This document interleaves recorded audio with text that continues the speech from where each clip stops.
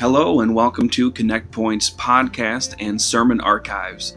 If you'd like to learn more about our church, please go online to our website at connectpointupc.com or follow us on our Facebook page.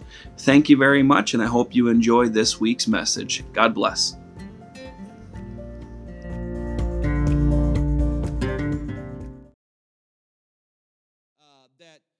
The verse in Luke 12 that I'm about to read, 43 through 48, is directed mostly at his disciples, although there's other people around. It's mostly at his disciples because they do a little follow-up sidebar conversation with Jesus about a parable that he has been saying. And he goes on and he says, "Blessed is that servant whom his Lord, when he cometh, shall find so doing. Of a truth I say unto you, that he will make him ruler over all that he hath. And if that servant says in his heart, My Lord delayeth his coming, and shall begin to beat the men servants and maidens, and to eat and drink, and to be drunken, the Lord of that servant will come in a day when he looketh not for him." Now, let me just clarify that real quick, because some people have a misconception about that. He says, if you're doing what you're supposed to be doing, everything's going to work out fine.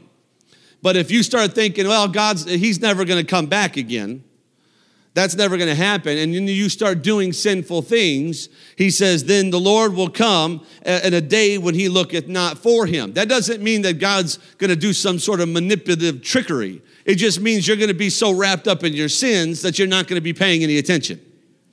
Right? Okay, and so at an hour when he is not aware, and will cut him asunder, and will appoint him his portion with the unbelievers, and that servant which knew his Lord's will, and prepared not himself, neither did according to his will, shall be beaten with many stripes. But he that knew not, and did commit things worthy of stripes, shall be beaten with few stripes. For unto whomsoever much is given, this is the part of this little context that we mostly know about, to whom much is given, to him shall be much required. And to whom men have committed much, of him they will ask the more. And so this is Jesus in the New Testament talking about the fact that if you have had a closer relationship with God, if you have been given more, then there's more required of you. And if you have been given more and you don't do it, and you turn your back on God, or you rebel and sin against God, the punishment therefore is greater. All right? So just keeping that in mind, because when we're reading in the Old Testament, we can think sometimes it doesn't apply, but this is Jesus in Luke. So this is the same approach that the Lord is taking with Israel through Amos all the way back there. They had been given more than anyone else, therefore their sin against God was a greater affront. And I think we can understand that. Can we not? I think we can understand that, because we know how that is as well. Amos 3:3. Let's just look at some verses kind of a little bit quickly here. He says 3:3. So right after that, can two walk together except they be agreed? The two here that he's talking about are God's judgments and the prophet's words. He's saying God's judgment and my words, if they don't agree, this isn't going to work out. And you know that, and I know that, and he knows that, and so that's what Amos is saying. Verse 4, then he goes on to give some illustrative things. Will a lion roar in the forest when he hath no prey? Will a young lion cry out of his den if he have taken nothing? And so this verse of Scripture is saying the lion roars as it attacks and as it stands over its fallen prey. That's when the lion roars. Okay? So at that moment of attack that strikes such great fear into its prey, and then after it has killed and subdued its prey, it roars. And so Amos is using an illustration here to say that a lion doesn't roar in the forest if he hasn't taken anything. So God doesn't roar from heaven if he's not about to do something. Judgment's coming, is what he's saying. And then he says, will a young lion cry out of his den if he have nothing? And this young lion, this phrase does not mean a baby lion, which is, like a whelp or whatever they call them. It doesn't mean that. It means that a young lion that has taken and dragged its prey into a den, he's not going to be in there roaring if he doesn't have something in there that he's killed and that he's eating. And so this Amos is using this illustratively to point out that judgment is coming quickly, and there's nothing you're going to be able to do about it. Amen. It's a lot of judgment in chapter 3. Okay? Can a bird, he says, fall in a snare upon the earth, where no, and I think it's gin, but I don't know, could be gin is for him. Shall one take up a snare from the earth and have taken nothing at all? And so he says, Amos is speaking to Israel, and he's like, look, you've been caught in a trap. And the reason you've been caught in the trap is because you were somewhere you weren't supposed to be.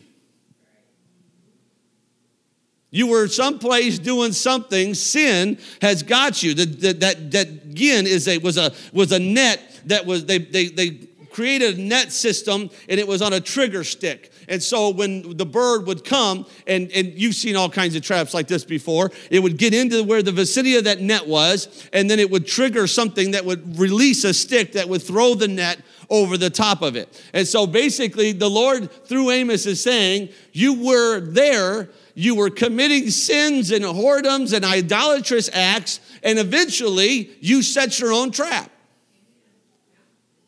Sin is the trap, and you brought it upon yourself. That's what he's saying. It's self-inflicted. Somebody say self-inflicted.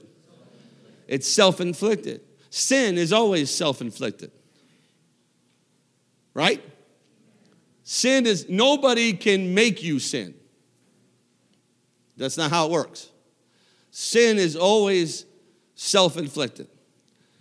And so he goes on verse 6. He gives another illustration.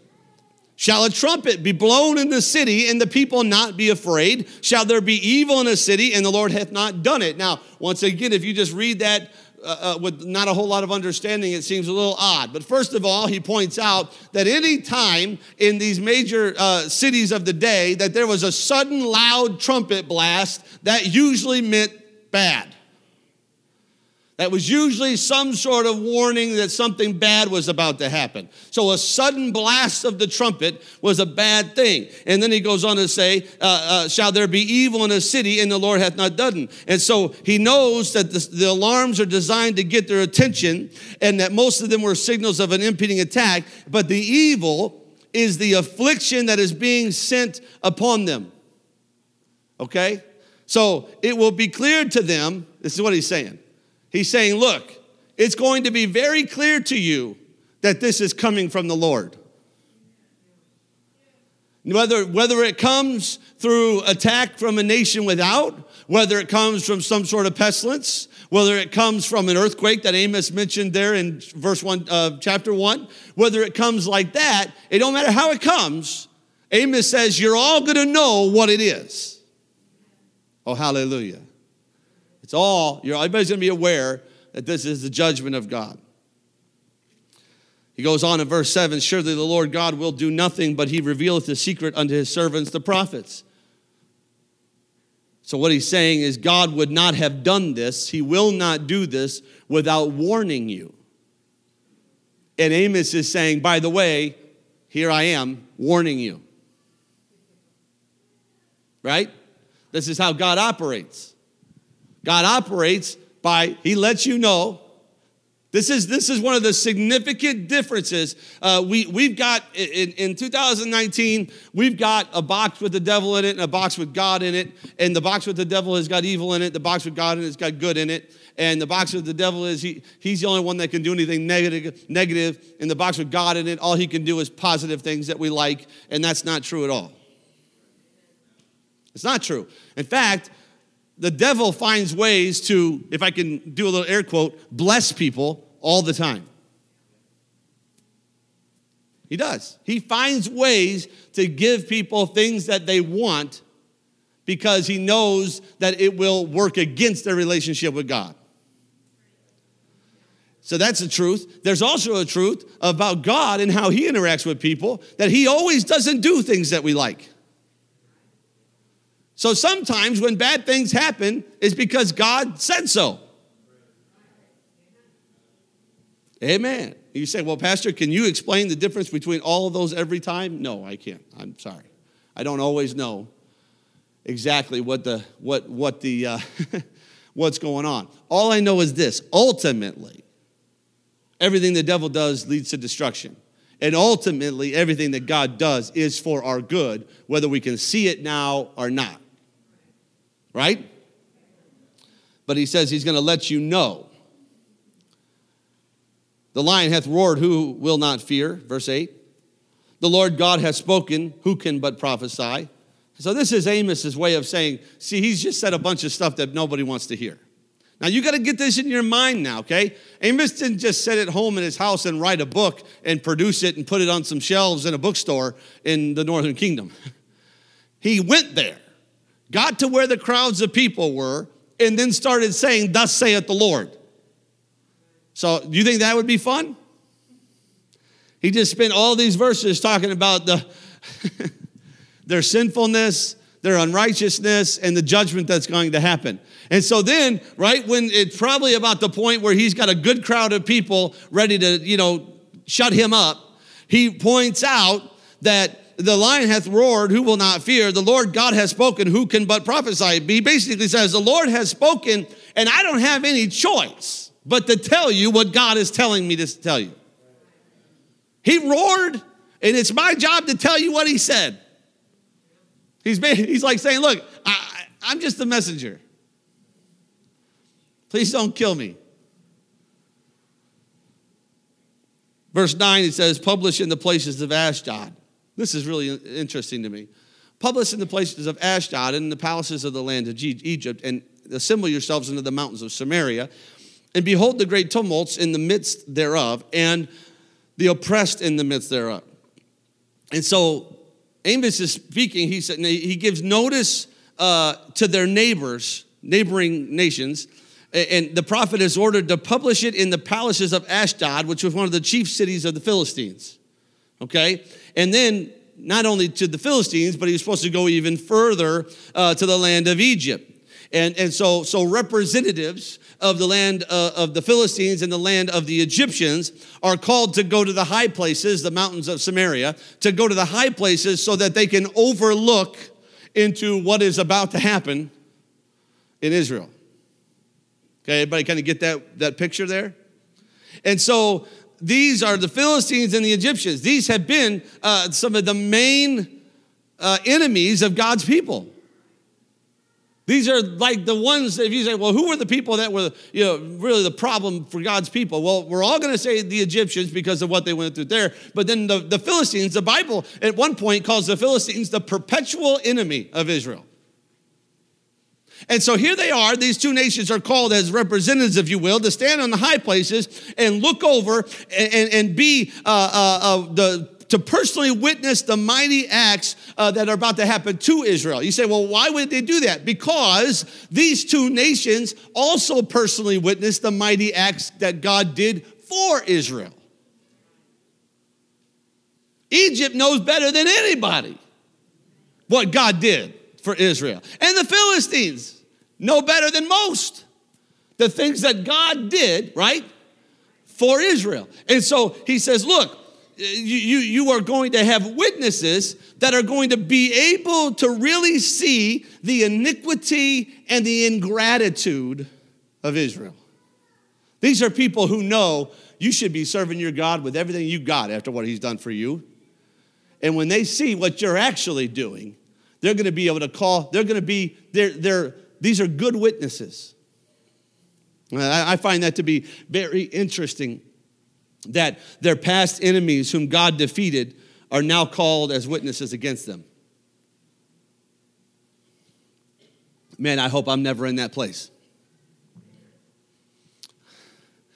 I hope, I don't know. You stand there, the Bible says you stand there, the books are open before you, and judgment is given, and I hope that I'm not standing there seeing all of the things that God did for me and all the enemies that God kept me from and delivered me from, and they're looking at me saying, and you couldn't serve the Lord? And you couldn't be righteous? And you couldn't be just after all that? Remember how these nations must have truly felt about Israel, because they all had gods, but they had all lost at some point to God. And they knew Israel doesn't have idols. Israel doesn't carve their gods with their hands. Israel doesn't have any of this stuff that they do. And every time Israel says a prayer or offers a sacrifice, fire falls from heaven, or the earthquake hits, or giants fall, whatever you wanted to say. And so they know in their heart that the God of Israel, Abraham, Isaac, and Jacob, this God is the God. And surely it would just be astounding to them to see, you mean you had that God on your side and you chose disobedience? Amen. He goes on, 10 and 11 of chapter 3, for they know not to do right, saith the Lord, who store up violence and robbery in their palaces. Therefore, thus saith the Lord God, an adversary there shall be even round about the land, and he shall bring down thy strength from thee, and thy palaces shall be spoiled. Now, let's clarify. He says they do not know to do right. It's not that they weren't taught. It wasn't that it was illustrated. It wasn't that he didn't tell them exactly how to do right. It was that they had disconnected so much from righteousness that they no longer had a knowledge of it. They no longer have knowledge of it. And friends, let me tell you something. You can be so close to God that you have a very clear understanding of righteousness, a very clear understanding of right versus wrong, of what sin is and what sin isn't. And you can get away from God to the point that you don't have a clue anymore. You say, that doesn't seem like that's even possible. It's entirely possible. And it happens.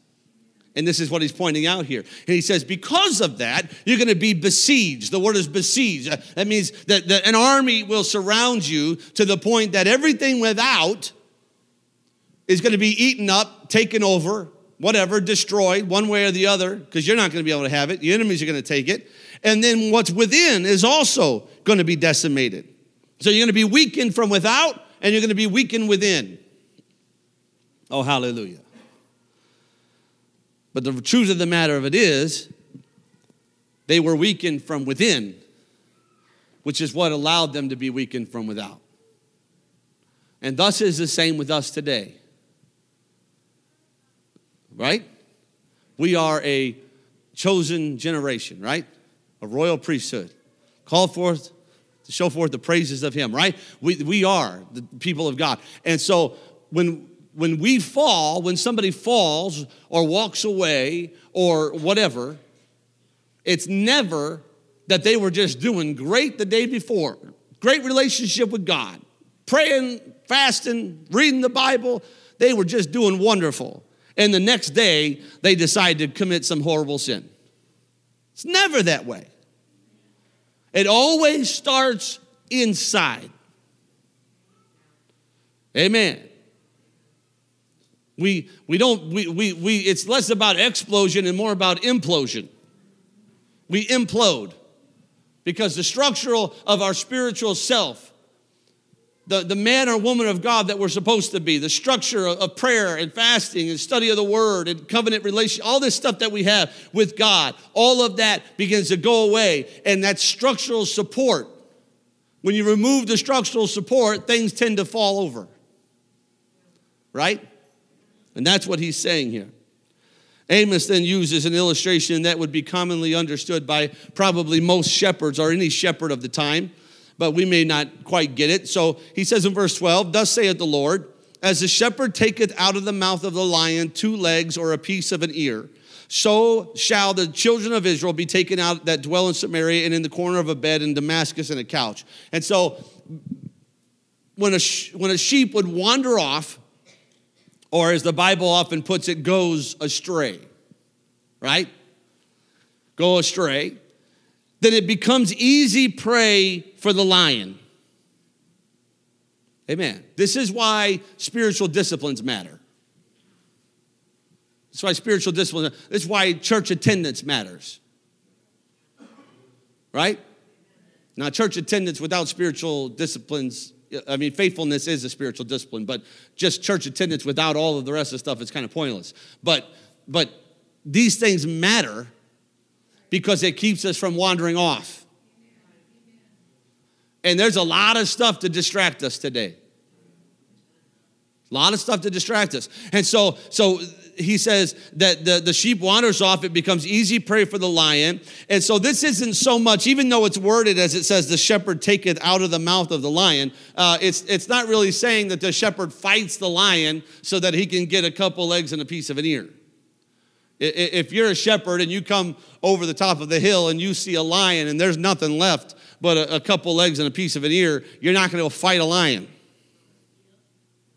Right? It don't make any sense. So what this is really saying illustratively is you come upon the remains of a sheep. You come upon the remains of it. And he says, so basically, it's all that's left is some insignificant scraps. Some just pointless, useless thing. There's nothing there. He says, that's what's going to be left of Israel.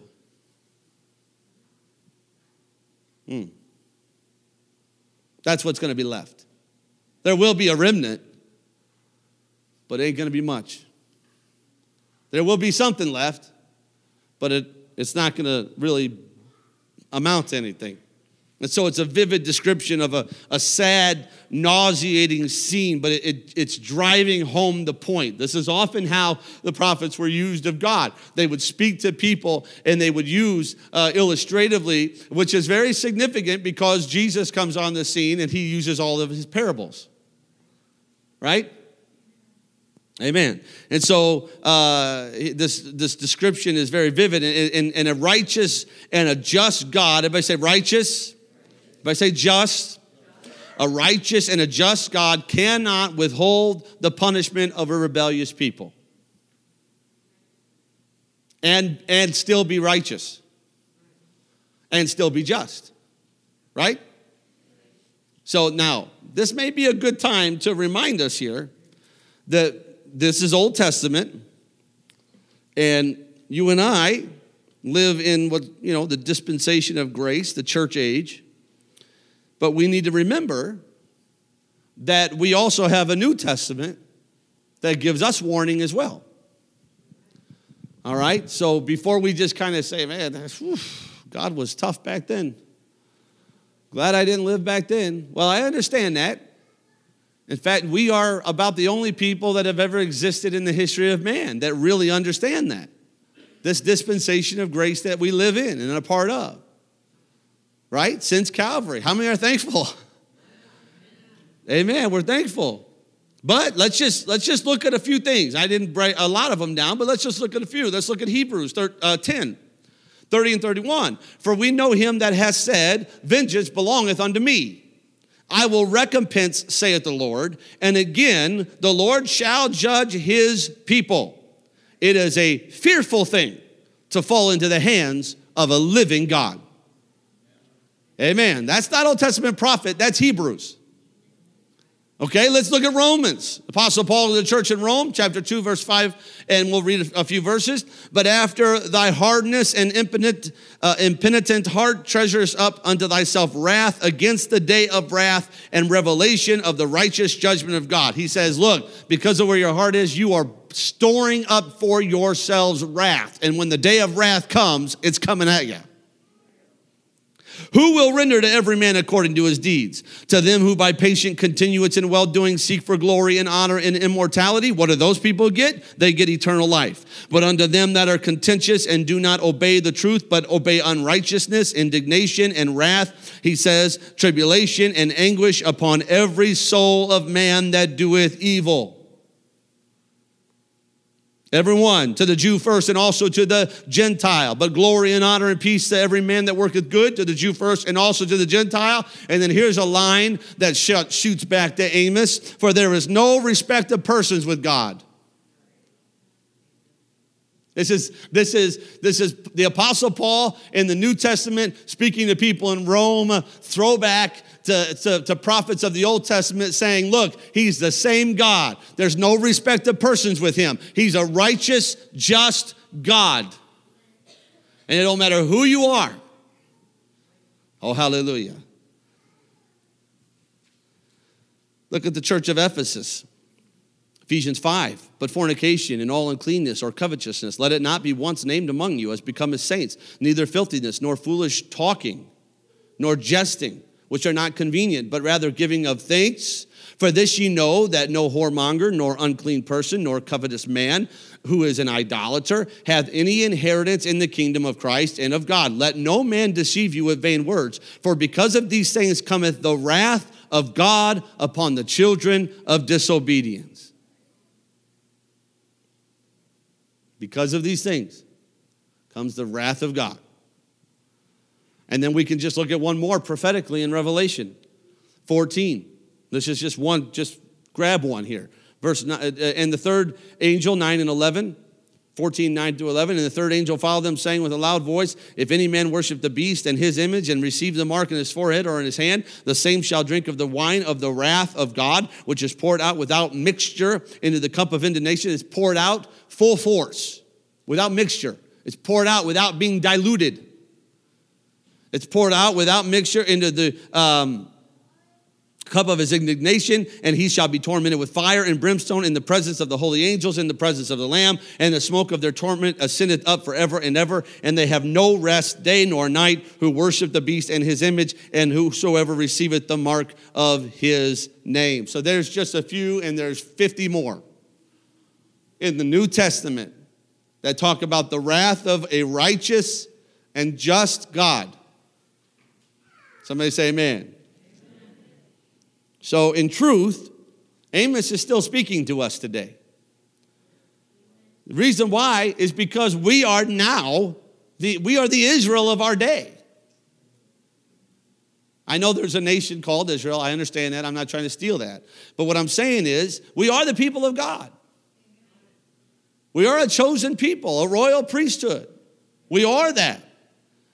We are people who were found in bondage, but miraculously delivered, right? Just like they were in bondage and delivered, we were in bondage and delivered. And we weren't just delivered, but we were brought to a promise. For this promise is unto you and unto your children, right?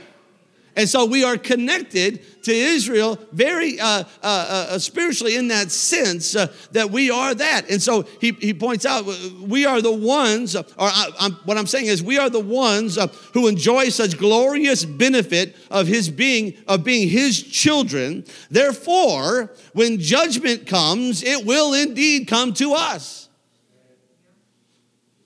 If we have lived in iniquity, if we have lived in ingratitude, if we are living in sin against God, then we are not going to be able just to say, well, I'm an apostolic. I thought I got a pass. I went to Connect Point. Isn't that an automatic? No, it's not. Even this, well, I was baptized in Jesus' name.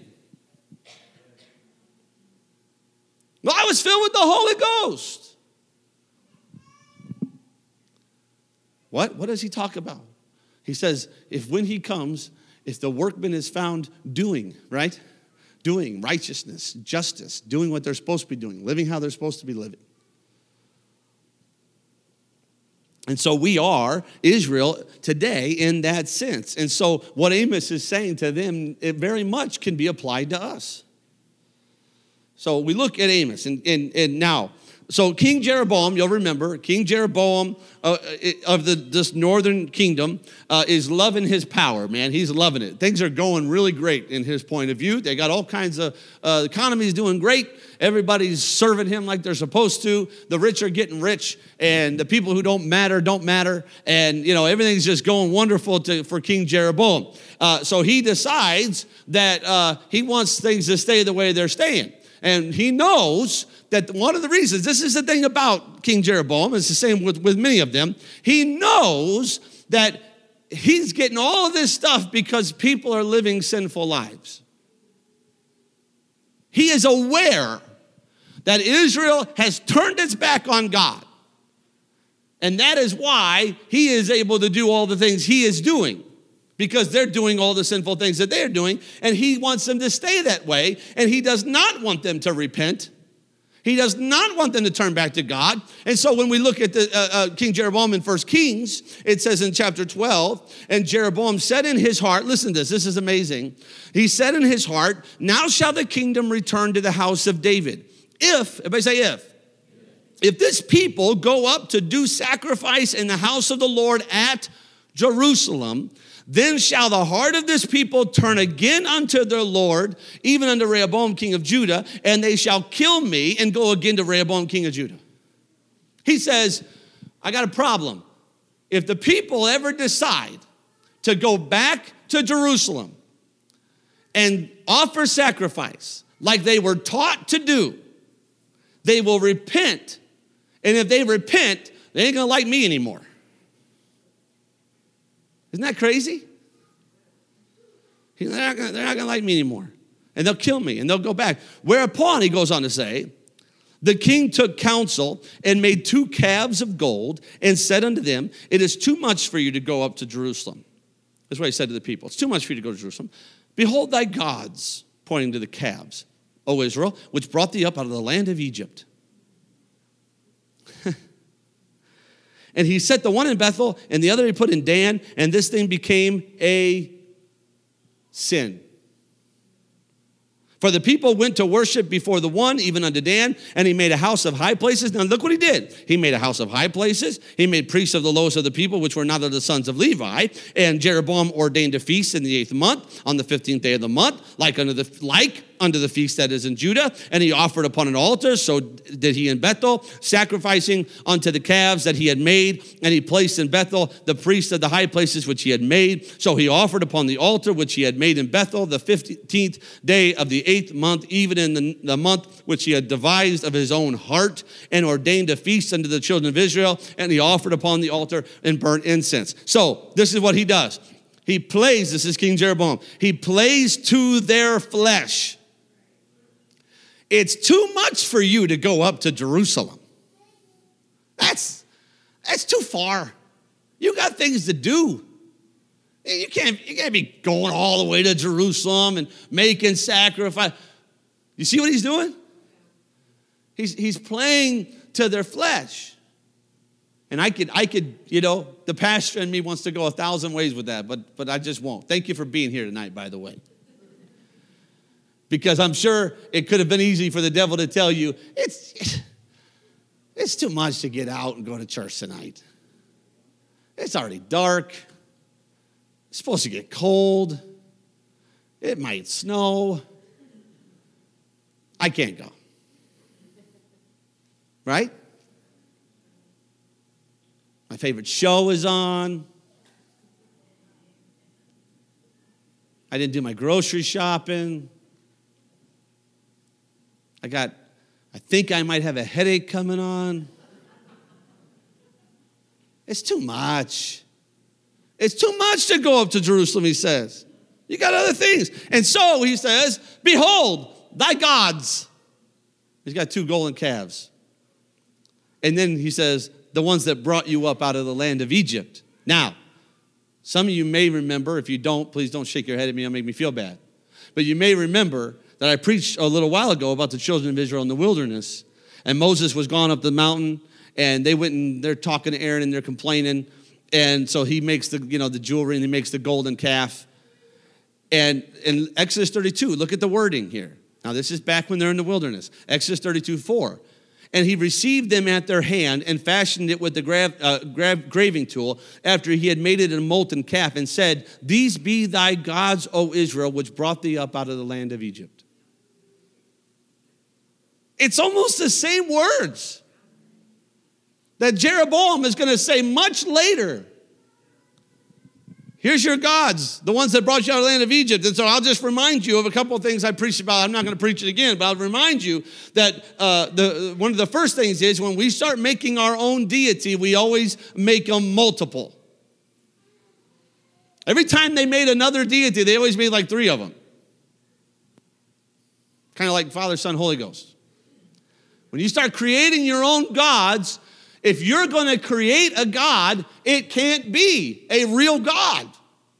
Because a human can't make a God. And so you have to make a God for this, and then there's a God for that. But then I need another God for this, and I need because the idea of having one God, oh, hallelujah. And so it's always multiple. And then when you create deities in your life, you always have to empower them through lying. Aaron said it, and Jeroboam said it. Here's your gods, the ones that brought you up out of Egypt. Golden calves. These are the ones that brought you out of Egypt. And everybody there knows that's a lie. Every one of them knows. Jeroboam knows it's a lie. Everyone there knows it's a lie. Aaron knew it was a lie, and everyone around him knew it was a lie. Everybody knows it's a lie, but if you're going to create a God, you got to at least give him a backstory. You got to empower him some way. Oh, hallelujah. And so now he does something. This is interesting to me. He does something extremely similar. But this is a different time. Now, this is now a people that have long, lived in the land of promise, and they're serving a king, and the king doesn't serve the Lord, right? Even the nation's even divided, and it's all just, everything's wrong, everything's messed up. Yet he does everything very similar to what God's plan was. He creates a high place, temples. He ordains some priests, or he makes priests. He declares there to be a certain day of feast. It even says in there, it says, like unto the feast that is in Judah. Sacrifices were going to be made. There was an altar. There was incense burning. Does that sound familiar? Jeroboam tries to create his own temple and his own form of worship unto his own God, but he makes it as close. This is really powerful if you catch it. He makes it as close and as similar to the real thing as he can. And yet, 1 Kings 12:30 says, and this thing became a sin. The worship that he offered him, the way he offered him to do it, the way it looked, the priest, the altar, the horns on the altar, the sacrifice, everything was very similar to true worship, and yet it was sin. Similar, yet sin. Oh, hallelujah. And we have got, hear me tonight, we must be very careful with our worship. We must be very careful with our worship. Because it all seems very similar to what they had done unto the Lord before, and yet it's sin. We do not want to fall into the trap of the devil, who can create a way of worship that seems right. Everybody with me? But it's not right. Amen. And Amos shows God's feelings about the whole thing. Amen. Look what he does here. Verse 14, Amos 3. That in the day that I shall visit the transgression of Israel upon him, I will also visit the altars of Bethel. The day I come for Israel and Jeroboam and all these people, I'm also going down there to Bethel where those calves are. And the horns of the altar shall be cut off and fall to the ground. The horns, this is my last point for tonight, okay? The horns that were on the corners of the altars was where the blood was applied. So, in a way, this is the holiest place of the altar. The horns of the altar. And so, in Bethel, he has an altar with horns on it and blood being applied to it. It seems right, but it's not. And this holy thing is being mocked and mimicked. Because mimicking it is mocking it. Everybody understand that? Mimicking it is Mocking. And that just triggered something in my brain that somebody asked me about recently, so I'll just say it publicly. We don't worry about our little kids with that. The Bible says train up a child in the way that they should go, right? So sometimes little kids can walk up here, throw their hands in the air, have a big smile on their face, and they're looking around. They're not praying. That's not serious. You leave them alone. You leave them alone. They start jumping. They start doing, you leave them, just, they start breaking stuff, then we'll calm them down. But that is not mockery. That's learning. It's learning. They'll get it. They'll get there. But this is not what this is. This is grown adults who know better, creating something that seems to be what God would want, but knowing really that it's not. And they've got horns on their altars. They're sacrificing animals. This is all God. All of this came from God. And they're doing it knowing it's sin. They're killing animals and putting blood on horns and all of this stuff, this holy act. It's a mockery of holy things. And so his righteous and just plan that he created required true repentance, which required blood for cleansing. And because they mimicked it and therefore mocked it, God said, I'm not just going to destroy you, but I'm going to destroy that too. He says the horns of it shall be cut off and fall to the ground, because the people and even the things the people used. Oh, man. Are you getting a sense of the wrath? The anger? You getting a sense of why God is angry? Because this is what's happening. This idolatrous king who keeps the people in sin so that he can have more. Unrighteous judges that we talked about last time that are stealing from even the very poor. And then he says, and I will smite the winter, the last verse, chapter 3, we're just going to stop here. And I will smite the winter house and the summer house, and the houses of ivory shall perish, and the great houses shall have an end, saith the Lord. It's an interesting thing. But most of the stuff I read about that was the implication is that the very wealthy, the extremely wealthy, they built houses in different places so that different times of the year it was better to live here, and then sometimes they wanted to live here, and sometimes they wanted to live there. Now, I don't know if I said this last week. I might have, or it might have been recently when I preached.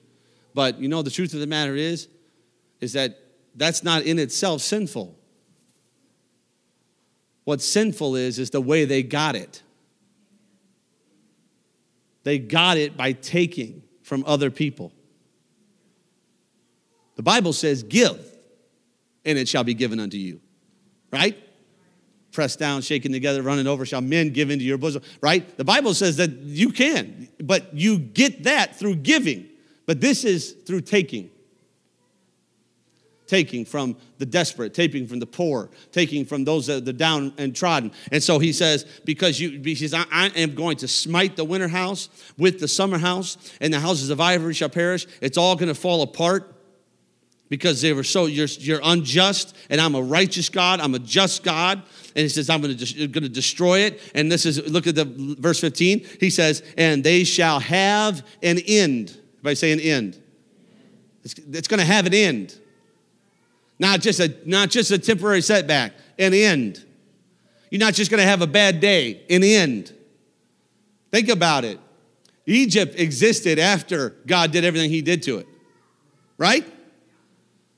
Because God came in with the sole purpose, not saying, Egypt, you're done, I'm going to destroy you completely. Saying, Egypt, let my people go. You let my people go and I won't do this to you. They wouldn't do it. So the plagues, right? And all the stuff that happens. But when they leave, when Israel leaves, Egypt's still there. Now, they got a whole generation of fighting men that die in the Red Sea, and they're decimated, and they were basically plundered on the way out, but they still exist. But he says here, he says, look, Jeroboam, I'm going to end you. And all these people that are with you. In fact, when I'm done with you, it's just going to be a little piece of an ear. Just a little fragment that you were even here. It's all going to have an end. Perhaps that end with those houses was going to come when that earthquake hit that Amos tells us happened 2 years later. It's very interesting that geological analysis of archaeological evidence found that roughly during that time period, there were 11 major earthquakes in a pretty broad span, but they narrow it down. They found that there were 2 earthquakes in the time of Amos. And one of them was so powerful that it pretty much puts all the rest of them to shame. An extremely powerful earthquake that left its mark. In fact, there's a fault line that goes right underneath the Dead Sea. And because it's under the bottom of the Dead Sea, it's a good because there's not been a lot of human activity, there's a good representation of how the earth has shifted over time. And during Amos's time, geological analysis says of archaeological evidence, there was a major earthquake. Perhaps that's what took down their winter houses and their summer houses. Amen? And then Amos ends just chapter 3. And he says, just let me remind you who is all this judgment talk is coming from. Saith the Lord. Saith the Lord. Who's going to do it, Amos? Who's going to smite the houses? Who's going to leave nothing left but a piece of an ear? Who's going to tear down? Who's going to cut the horns off our altars? Who's going to knock me off my throne? He is. The Lord is the one that's saying all this stuff. And the reason why we look at books like Amos today, it's not just historical, because it's so very applicable to our lives today. Let's stand together. So very applicable to our lives today. Amen. So I would encourage you, if you were not here last week, to get on and listen to the lessons. I decided